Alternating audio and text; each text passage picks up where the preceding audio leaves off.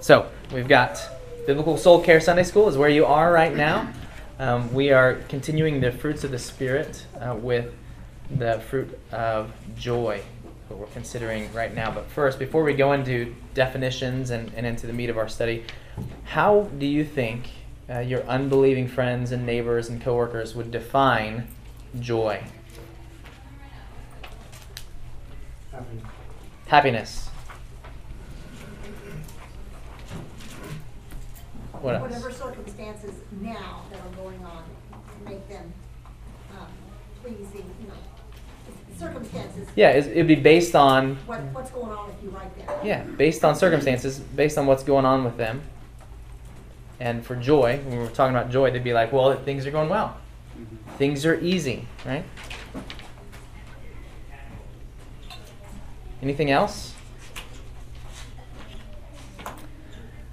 What do you think? What are some of the things that then bring them joy? Silverado. A Silverado. Ooh, nice truck. Yeah.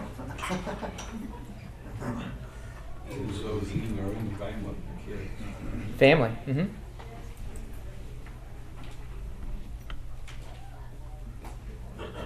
Material. Yeah, like stuff. Nice stuff. Houses, cars.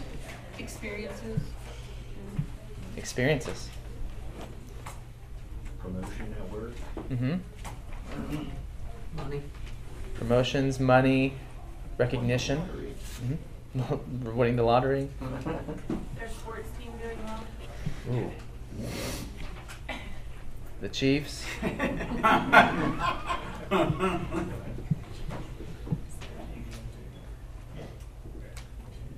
Who's the most joyful person you know? You have to tell me who it is, but just think about that person for a moment. Someone who you think, man, I wish I had joy like that person.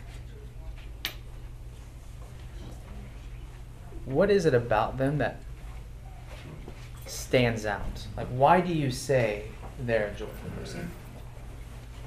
What do you observe about that person that says, there's somebody who has joy? No matter how bad it gets, they always see the good. Okay. They're always smiling and thinking about other people even when their life is falling apart. Okay, so there's a selflessness there. Mm-hmm. Peaceful demeanor. Okay. Is Peaceful demeanor. And it's not just when things, Brooke mentioned that, it's not just when things are good, but when things are hard or when things that would probably annoy or frustrate or anger or sadden me, they're not that way. So there's kind of this steadiness, right? There's a stability. I'd say someone who's not a complainer. Not a complainer. Ouch. They're serving others in some way. You're serving. Not taking advantage of you. Yeah. They don't use people for things. Mm-hmm. Yeah. Anything else? They enjoy making others laugh Mm-hmm. and finding the good in what their situation is too. It's not just their own self, it spreads. Yeah, and some of these things they're not like easily visible, like smiling and laughing and things like that. Those are, but that can be faked, right? We can fake that. I can smile when really inside I'm full of envy or jealousy or anger. But if you know the person, there's this kind of underlying, a little bit what's going on in their lives, and there's still that kind of peaceful, calm, selfless, sacrificial service to other people. They're looking to the problems of other people and not just themselves. They're not complaining about things. All of those things are great. So now, are you that kind of person? Are you a joyful person? We're going to go around the room and everybody's going to tell. I'm just kidding. But think about that, and as we go through the lesson, we're going to kind of talk about what is joy biblically. What are the things in the Bible that should bring us joy, and how do we kind of understand? How ought we to understand joy in our own walk with the Lord and through our own lives? So, like I said earlier, we're going through the fruit of the Spirit, and that's in Galatians 5:22 and 23. And there's kind of the starting text there. But the fruit of the Spirit is love, joy, peace, patience, kindness, goodness, faithfulness, gentleness, and self-control. Against such things there is no law. So our objective today is we're going to read several texts about joy, mention joy and rejoicing, and we're going to try to glean what it looks like in the lives of believers. That's our goal. So, first question I have, the first real point there is what is the foundation of our joy? We have to consider the fruits of the Spirit in the context of what Paul is writing to the Galatians. So, based on your background knowledge, those of you who have studied Galatians before, what are they messing up? A lot. They're messing up a lot of things. Paul's very concerned. What is he getting on to them about? Going back to following the law rather than the Spirit. Yeah, they're mixing grace, faith alone in Christ with Mosaic law, because the Judaizers had come in and they're teaching them, hey, well, actually, what you really need to do is you need to get circumcised. Like that's how you really get in, and that was a huge problem. It's a huge concern, and the church was a significant number of those in the church were going that way. So Paul is very concerned about the Galatians, and so there's another thing that as I was reading to prepare. It was kind of an interesting take that it made me think of our day. I think in American context, we have our culture, strong or not. Healthy culture, not healthy culture right now. Talking about American? American culture, just America. Not good right now, right? So there was, and so as I think about our culture and how, like, for example, if you think about how to live a holy life in the midst of this culture, we do need to think about issues of obedience and purity and righteousness. But in the midst of a culture, when we're teaching new believers, we have to be careful that we are sticking to the gospel and not like behavior modifications. Like behavior modifications will come and they are necessary. But one commentator was making the point that a lot of these Pharisees were looking at the culture of the Galatians and they were like, yikes, there's rampant paganism and wickedness all around there. Let's teach them the law of Moses so they can just start to get the basics of their behavior down. And so that was at least part of, in their minds, what they're trying to address. And I've never really considered that. I've always just thought, those Judaizers, they just want everybody to be like them. And there's probably an element of that. But there's also a part where we're looking at a culture, and like ours today, in a sense, which is filled with a lot of wickedness. And they were like, well, let's kind of get them started over here. They need to obey the law of Moses, because there's no way they can be Christians right now coming out of that. So that's it. That was an interesting comment. But as we look at the book of Galatians and how Paul is saying, you do not add works to your salvation. Mm-hmm. And if you do it, Christ is nothing, no advantage to you, he says. So let's look here, just the brief context there, backing up to Galatians 5:19, and we have another list, not the fruits of the Spirit, but what he calls the works of the flesh. So let's read that, and we're going to answer a question. We're going to kind of compare the two lists.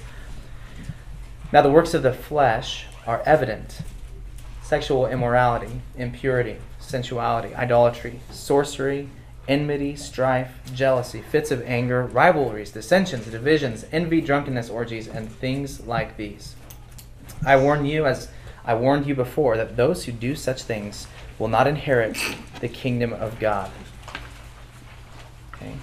But The fruit of the Spirit is love, joy, peace, patience, kindness, goodness, faithfulness, gentleness, and self-control. Against such things there is no law. So, what are some differences between those two lists?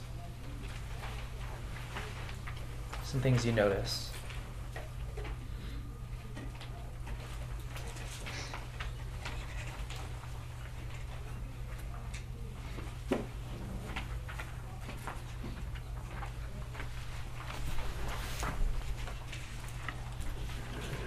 The first list is very self-driven, for your own gratification, fulfilling your own desires, self-focused.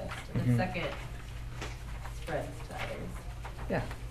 So the first list is all about me, and it's what comes naturally. Do you need any help to learn how to do the first list? We don't need help with that.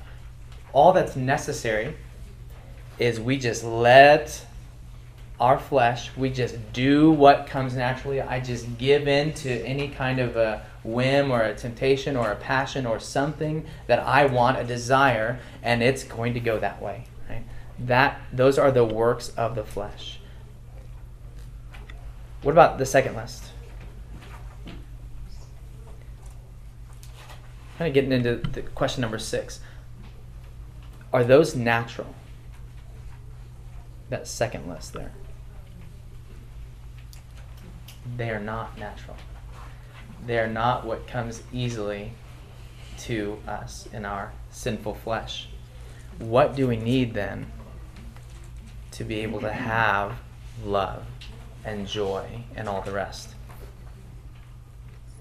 Something outside of ourselves. Mm-hmm. Has to be an outside. It's time in nature. It's going to go on nature walks. Look at the stars. We need the Holy Spirit. We need the Holy Spirit to have these attributes. The other difference there is the first list is works, and the second work is fruit. Mm-hmm. So there's a difference there. Yeah. I think it's right. That's a good point. The second group is fruit.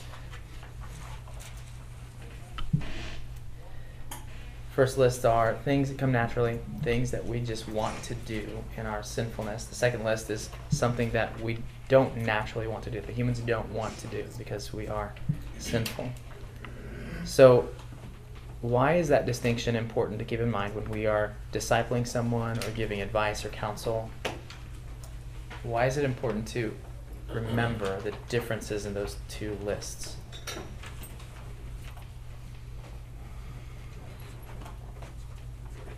I think if you don't have the Spirit, these things are going to be fleeting. I mean, even if you exhibit some of the fruits, they won't be lasting. Mm-hmm. But if you do have the Spirit, then these things are possible. Yeah. They should be exhibited. Yeah, it will affect. So let's just talk about me as a counselor, as the one who's providing the counsel. If I forget that these are the fruits of, this is the fruit of the Spirit,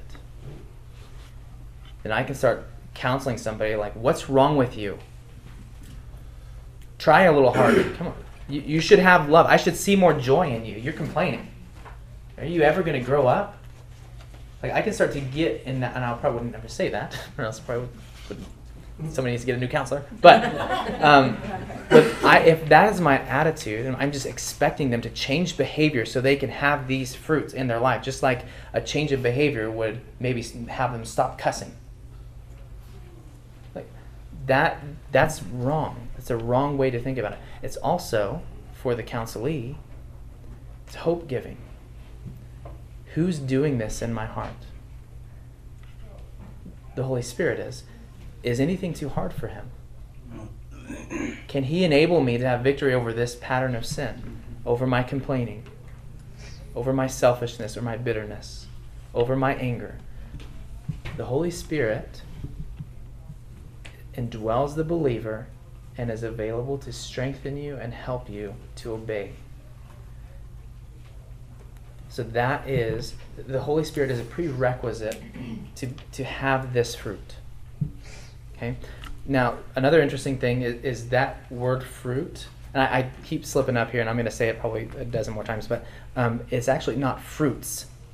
These are not separate fruits that like you have some of these fruits and then as but you don't have to worry about the other ones until later. Now, the fruit singular of the Spirit is this list. So if you're a believer, if you have the Holy Spirit, you're going to have some measure of these things in your life. So that is something to keep in mind also.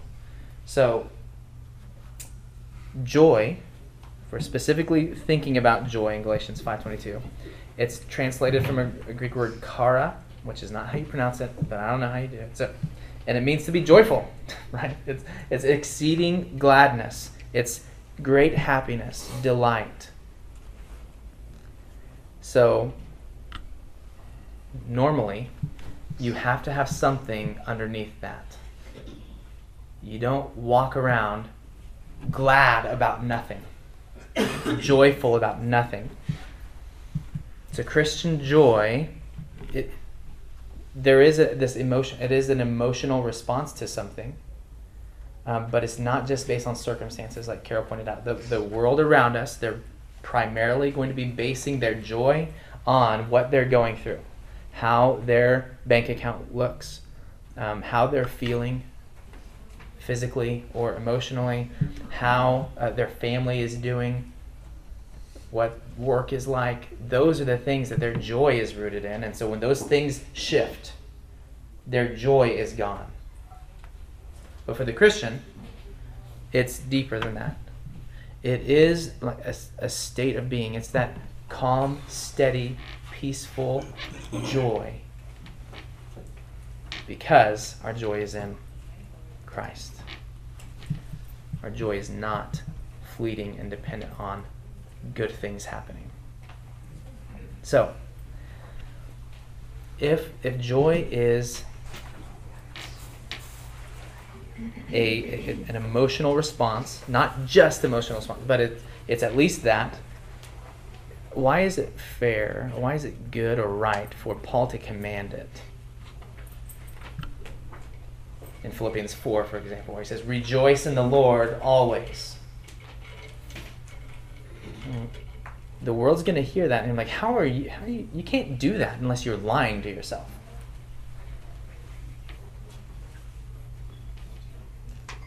Is it a sin to not be joyful? I think sometimes the sin is what prevents the fruit from coming out. So to me, if I'm lacking in something, then I need to look at my heart and see where the sin is. Because there's usually something there that's blocking it. Yeah. Okay. So sin could be contributing to your lack of joy, right?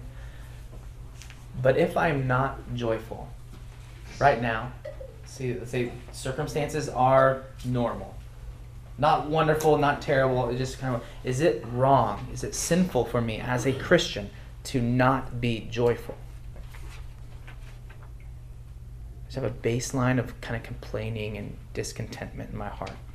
It's like, I don't say anything. You might not know it. But is that sinful? I think that one throws us, but if we were to change it out and say, is it ever sinful to not be loving? I mean, it's the fruit of the Spirit. It makes it a little more clear. Mm-hmm. So, and what we're going to have to do is we're going to have to differentiate between what joy looks like and kind of separate that from just like happy-go-lucky and smiley all the time, right? But it is a sin not to have joy. I think as Christians we need to remind ourselves the fact that our joy is based on There he is. is based on when we're not joyful, we're saying we don't have, we're eliminating Christ from our lives. Mm-hmm. That's sinful. Yeah, we are becoming focused on something Other than Christ. Because if we think about what God has done for us in Christ, if we think about the character of God, the kindness and mercy and love of God, the power and sovereignty, the wisdom and knowledge of God, and we can't have joy in that, that's a sinful attitude towards our God. Mhm.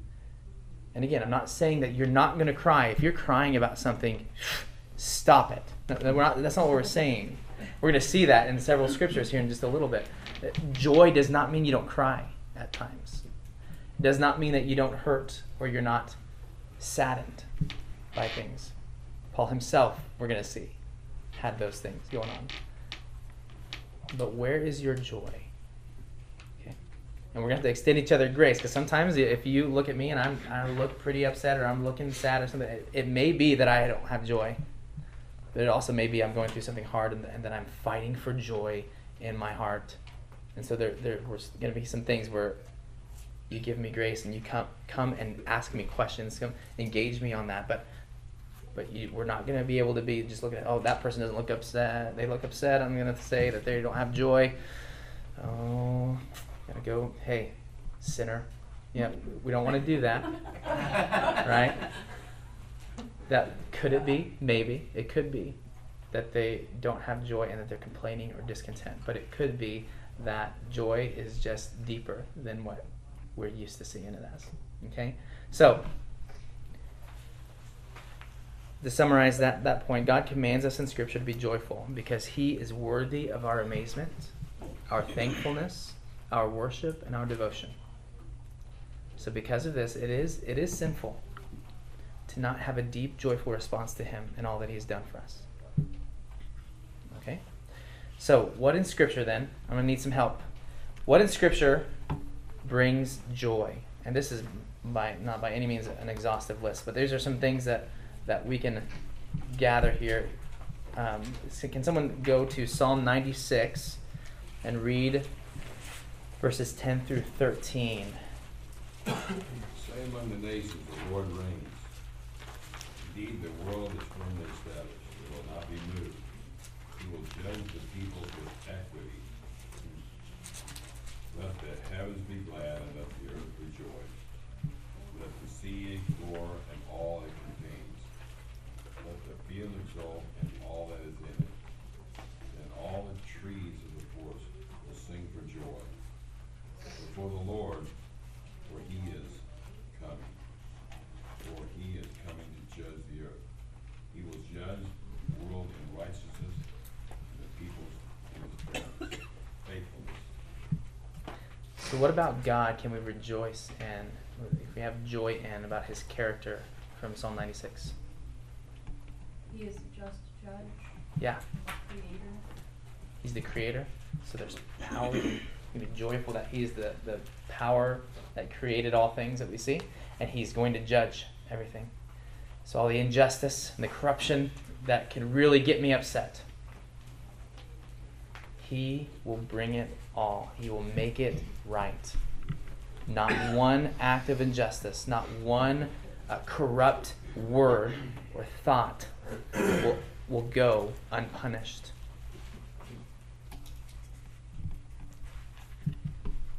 Very good. And there, we get a lot of these. You might have some favorite verses too, but we're gonna, for the sake of time, we'll try to move through here. Can somebody read Nehemiah 8, 9 through 12?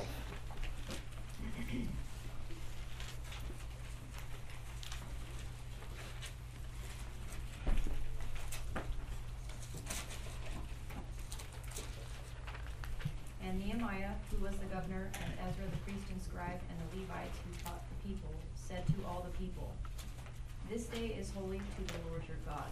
Do not mourn or weep." For all the people wept as they heard the words of the law. Then he said to them, "Go your way.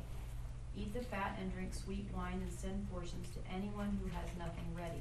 For this day is holy to our Lord. And do not be grieved, for the joy of the Lord is your strength." So the Levites calmed all the people, saying, "Be quiet, for this day is holy. Do not be grieved." And all the people went their way to eat and drink and send portions and to make great rejoicing, because they had understood the words that were declared to them. Yeah.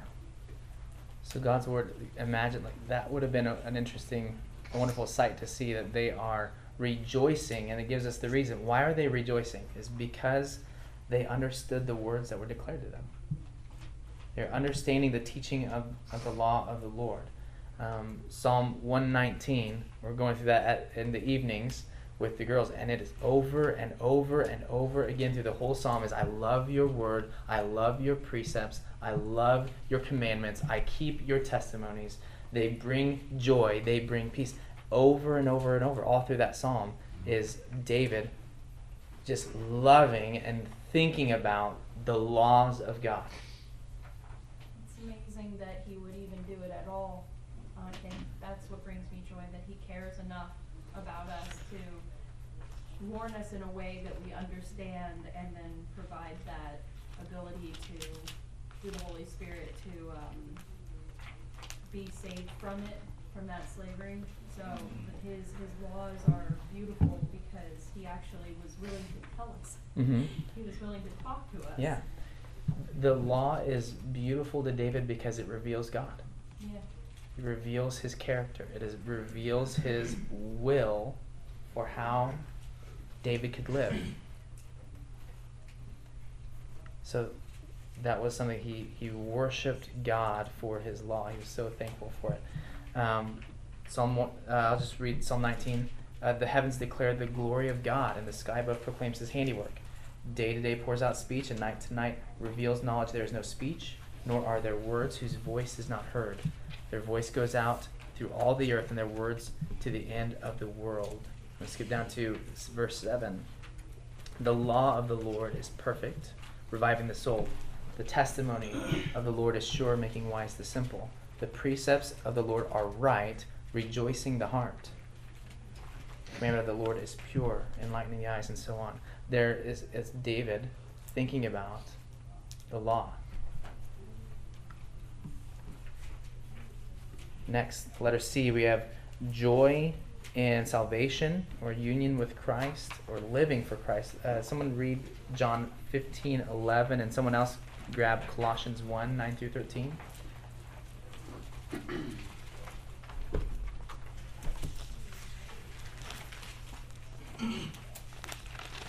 These things I have spoken to you so that my joy may be in you, and that your joy may be made full. Wow. Yeah. To have the joy of Christ. Colossians 1. And so from the day we heard, we have not ceased to pray for you, asking that you may be filled with the knowledge of his will and all spiritual wisdom and understanding, so as to walk in a manner worthy of the Lord, fully pleasing to him, bearing fruit in every good work and increasing in the knowledge of God. May you be strengthened with all power, according to his glorious might, for all endurance and patience with joy, giving thanks to the Father who has qualified you to share in the inheritance of the saints in light. He has delivered us from the dominion of darkness and transferred us to the kingdom of his beloved Son, in whom we have redemption, the forgiveness of sins. It's the gospel message. Our right response to the gospel, to being redeemed, forgiven of our sins, transferred into his kingdom, is joy. And that doesn't change with the circumstances. We also see, letter D, that we have joy in the Holy Spirit. It's when we get Acts 13:51.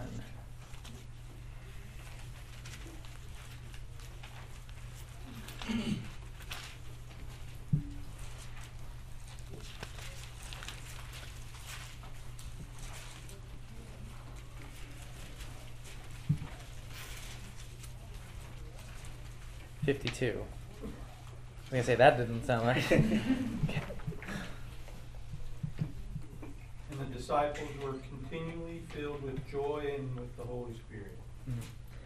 And a lot of times, especially in the New Testament, we have be filled with joy and the Holy Spirit. Those are two linked commonly in Scripture. So there is the Holy Spirit brings joy. Romans 14. Someone have Romans 14, verse 17? For the kingdom of God is not a matter of eating and drinking, but of righteousness and peace and joy in the Holy Spirit. Yeah, it's joy in the Holy Spirit. All right, moving on. Letter E, there's joy in evangelism. 1 John 1.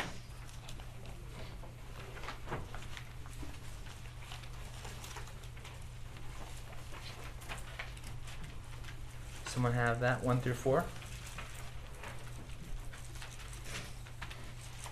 That which was from the beginning, which we have heard, which we have seen with our eyes, which we looked upon and have touched with our hands, concerning the word of life.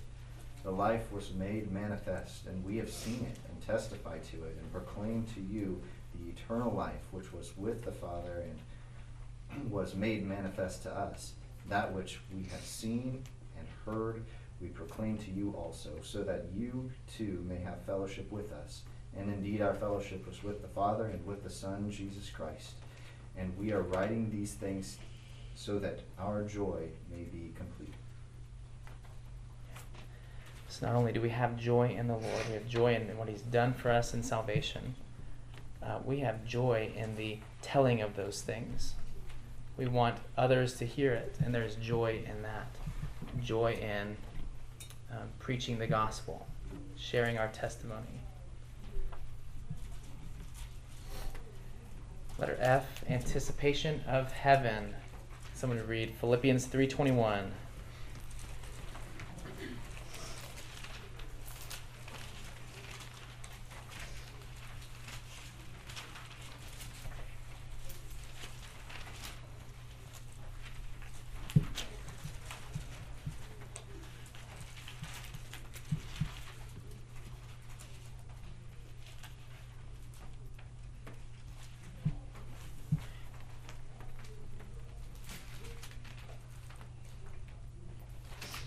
Anybody? Who will transform all His body to be like His glorious body by the power that exalted Him, even to accepted all things to Himself. Yes. So there is a joy when we recognize and know that He's coming back and He's going to make us right. He's going to give us a new body and all things will be made right and we're going to enjoy Him forever. So that hope of heaven is joy-giving. 1 Peter 8:9, I have, though you have not seen Him, you love Him. Though you do not now see Him, you believe in Him and rejoice with joy that is inexpressible and filled with glory, obtaining the outcome of your faith, the salvation of your souls. And we can go on. There's a joy in that anticipation of what is ahead. There's a joy in fellow believers. 2 Timothy 1:4.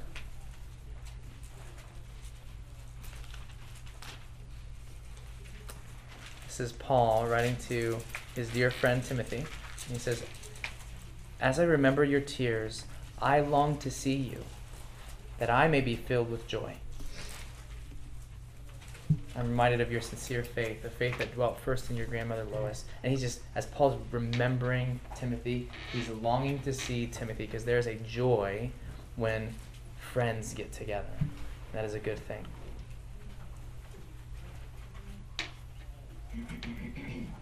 Also, Philemon 7 mentions that. Philippians 4:1. There's a closeness and a desire to see one another, to be to enjoy one another.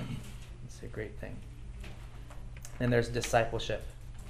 Someone get 1 Thessalonians 2:20. For you are our glory and joy. Yeah. So you are our glory and joy. He's not saying ultimate, but there is a joy there between them.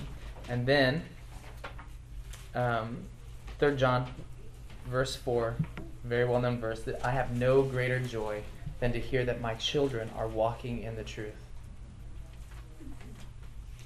When someone you've discipled or shared the gospel with, or had the privilege of leading them to Christ, and you see them years later and they're Their faith is deep and vibrant. They love the Lord. They're serving in their church. They are just following God. There's a joy in that. Then there's generosity.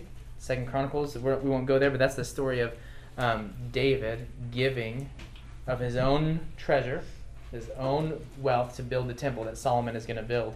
And the whole nation of Israel starts giving generosity.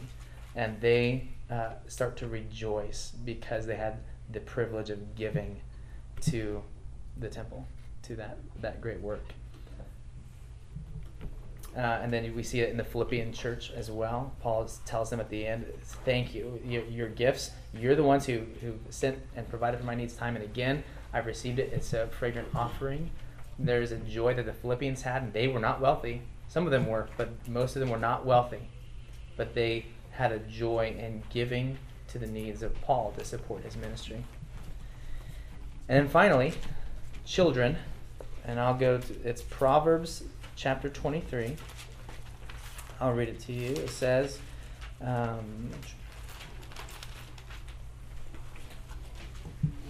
listen to your father, verse 22, who gave you life, and do not despise your mother when she is old. Buy truth and do not sell it. Buy wisdom and instruction and understanding. The father of the righteous will greatly rejoice. He who fathers a wise son will be glad in him. Let your father and mother be glad. Let her who bore you rejoice. So that's an encouragement to children to listen to your parents. Do what they're teaching you. Follow their wisdom, and that brings joy to them. So, there are many, many other things. Anybody have something that's on your mind, like, he missed this one on the list? Something that in the scripture is a source of joy.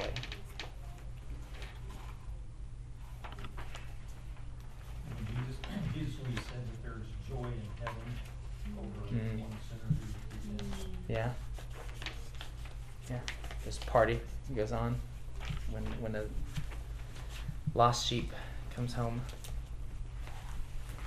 Others?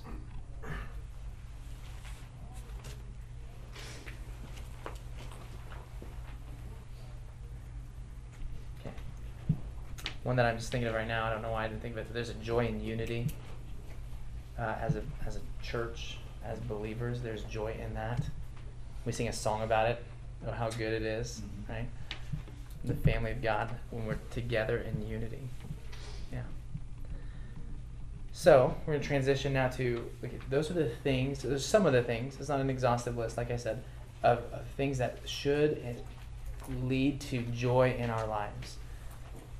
So what does it look like then? Or what can it look like when these things are true in you? Like we already kind of said earlier, it does not mean that we're smiling all the time. Okay, so let's look at what it doesn't have to look like. Here, there on page 3, we are commanded to rejoice in the Lord at all times. We should consider what it can look like in the midst of unpleasant times or even times of great suffering. In the following text, we're going to consider how believers have displayed joy. So, but first, we're going to look at what it does not have to look like. So look at Habakkuk. We're going to fill in a blank there. Joy does not have to look like blank. Habakkuk 3:17 through 19. Though the fig tree should not blossom, nor fruit be on the vines, the produce of the olive fail, and the fields yield no food, the flock be cut off from the fold, and there be no herd in the stalls, yet I will rejoice in the Lord. I will take joy in the God of my salvation. God the Lord is my strength. He makes my feet like the deer's. He makes me tread on my high places. To the choir master with stringed instruments. So for those of you who know a little bit about Habakkuk, what is happening in the context there?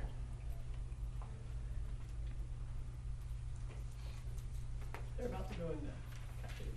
They're about to be judged by God for their sinfulness. And judged by a nation who is a horrific, sinful nation. And Habakkuk is seeing this. God's telling him it's coming. And he's saying, okay, so my joy cannot be in the success and the thriving culture around me. The fact that I'm secure in our nation. So joy does not have to look like, in this exact context, crops doing well, animals, my wealth is growing. It does not have to look like prosperity.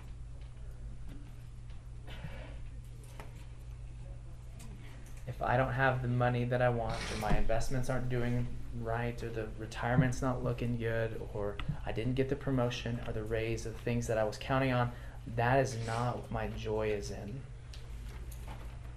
If all of those things fail, and I am jobless tomorrow, can I say with Habakkuk, yet I will rejoice in the Lord. I will take joy in the God of my salvation. Does that mean I have to laugh about it? No, it's going to be difficult. That's a scary thing to have happen, right? And I'm sure Habakkuk had days after he wrote that where it wasn't so easy. But there's the thing about joy is there's a coming back to, okay, my joy is in the Lord, in the God of my salvation. He is not going to change. Okay, the next one, Romans 9, 1 and 2. So that blank would be like prosperity? Prosperity, wealth, mm-hmm. I don't know what Success. Joel Osteen does with this verse. I don't know. Sorry.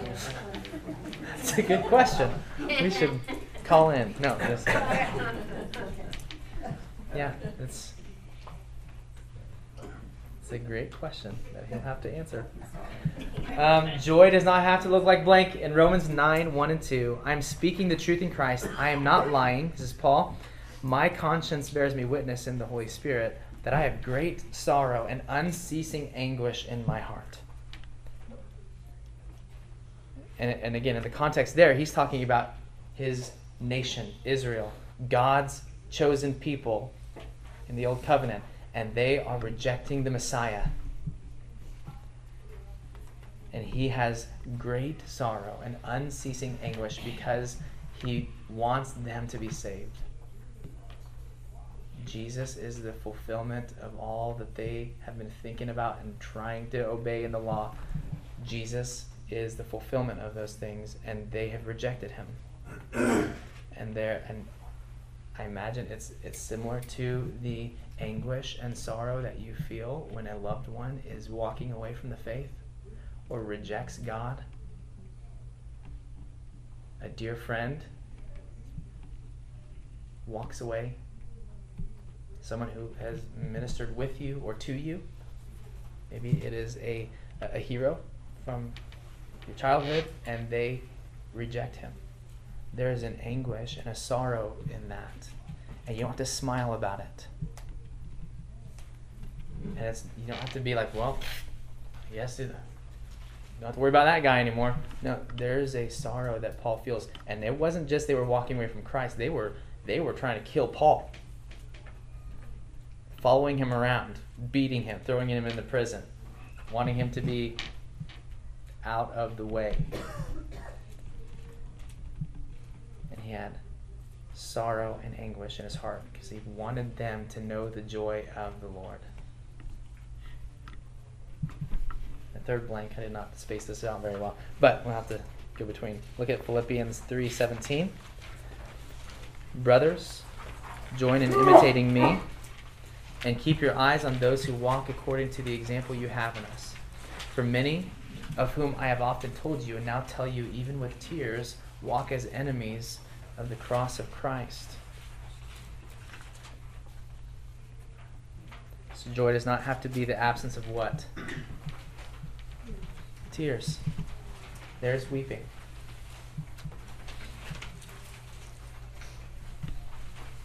People that Paul loved, ministered with, ministered to, they walked away.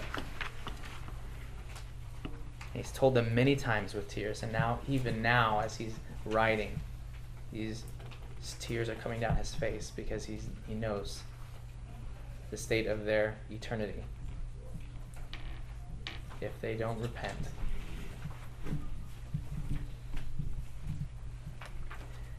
1 Thessalonians 1:6. And you became imitators of us and of the Lord, for you received the word in much affliction with the joy of the Holy Spirit. And then James 1, 2, and 3. Count it all joy, my brothers, when you meet trials of various kinds, for you know that the testing of your faith produces steadfastness. Joy does not have to be the absence of what there? Trials and affliction. Trials, afflictions, persecution, rejection by people.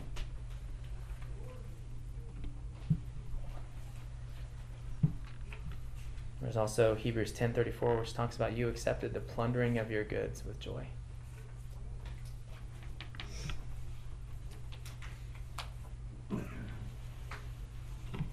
So, again, there's other things that we could probably put in here. That joy does not mean that things are not hard, or that they're not unpleasant, or that when they are there I have to just smile and get through it. But we're going to talk about this a lot more next week. What do I do then to maintain my focus on the Lord, to have joy in the Lord when those things happen? Let's look at what joy can look at. Just a couple. There's thousands of examples we could go to text, but look at Exodus 15. This is Israelites escape the Pharaoh as he's chasing them because he changed his mind again. But Exodus 15 is the song of Moses after God judges them.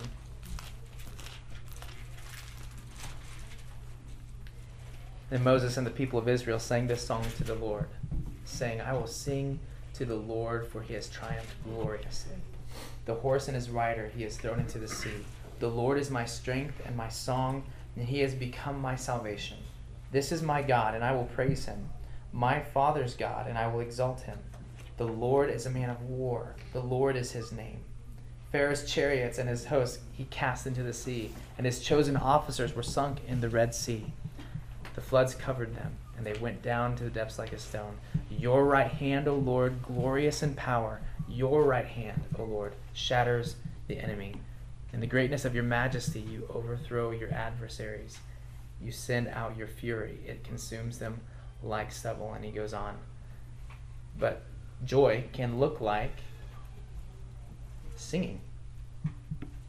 They sang this song. It can look like writing hymns.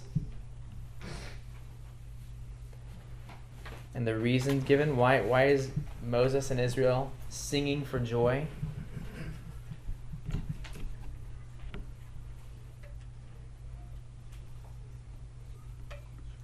Lord is their strength.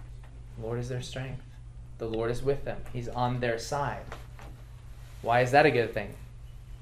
Well, he has triumphed gloriously. He's a man of war. He's fighting for them. So after victory over Pharaoh, we also have in 2 Samuel 6, this is the return of the ark back to Israel. And it was told King David, the Lord has blessed the household of Obed-Edom and all that belongs to him because of the ark of God. And by the way, they had tried to do it the wrong way, and then I think it's Uzzah who put out his hand to touch the ark to keep it from falling, and God struck him dead. And then David's like, never mind, we're just going to take it over there. I don't want it near me. And David was angry that God would strike him dead where he was trying to keep it from falling. Well, there's a lot of things going on in there, but they were not carrying the ark of God the way that God told them to carry it. And so they were treating God's law, his requirements, as suggestions and optional. They did not have the appropriate attitude toward God. So they set it over at Obed-Edom's house, and all of his stuff started to go well, that God was blessing them. And then so David went and brought up the ark of God from the house of Obed-Edom to the city of David with rejoicing. And when those who bore the ark of the Lord had gone 6 steps, he sacrificed an ox and a fattened animal. And David danced before the Lord with all his might. And David was wearing a linen ephod. So David and all the house of Israel brought up the ark of the Lord with shouting and with the sound of the horn. So what does joy look like there?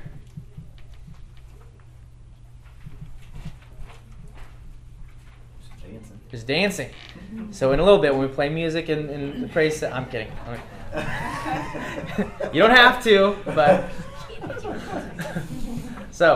but David's dancing, and a lot of people, as they're bringing the ark back to God, they're so overjoyed that they're dancing, and they're shouting, and they have instruments playing.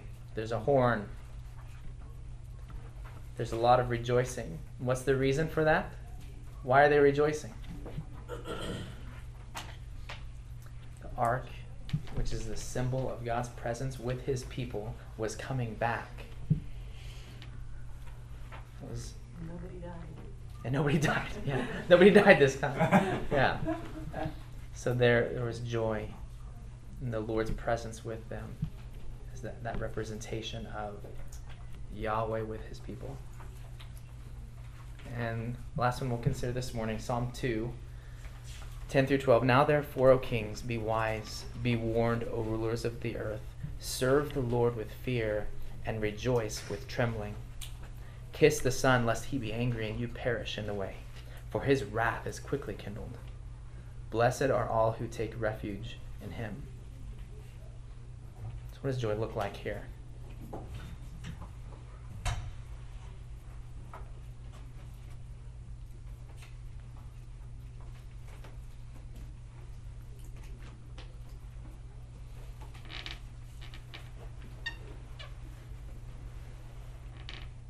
Like obedience and submission.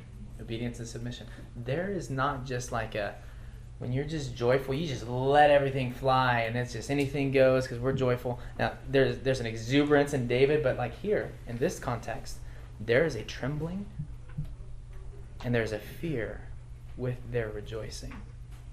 There's a seriousness to our God that we don't just, and another example would be Aaron's sons, when they offered strange fire, what happened? Why can't we just offer whatever fire we want? It's fire. We're doing it to worship the Lord. No, the Lord, you come to the Lord on his terms. We worship the Lord how he has prescribed for us. There's not this whatever, anything you think and whatever you say goes. There's a trembling, there's a fear. It's rejoicing, but there's a serious element to it. Because you know who you're dealing with. You're dealing with the King of Kings. So, before we wrap up, any other examples or any other examples of joy that you like to share or comment on? What can joy look like?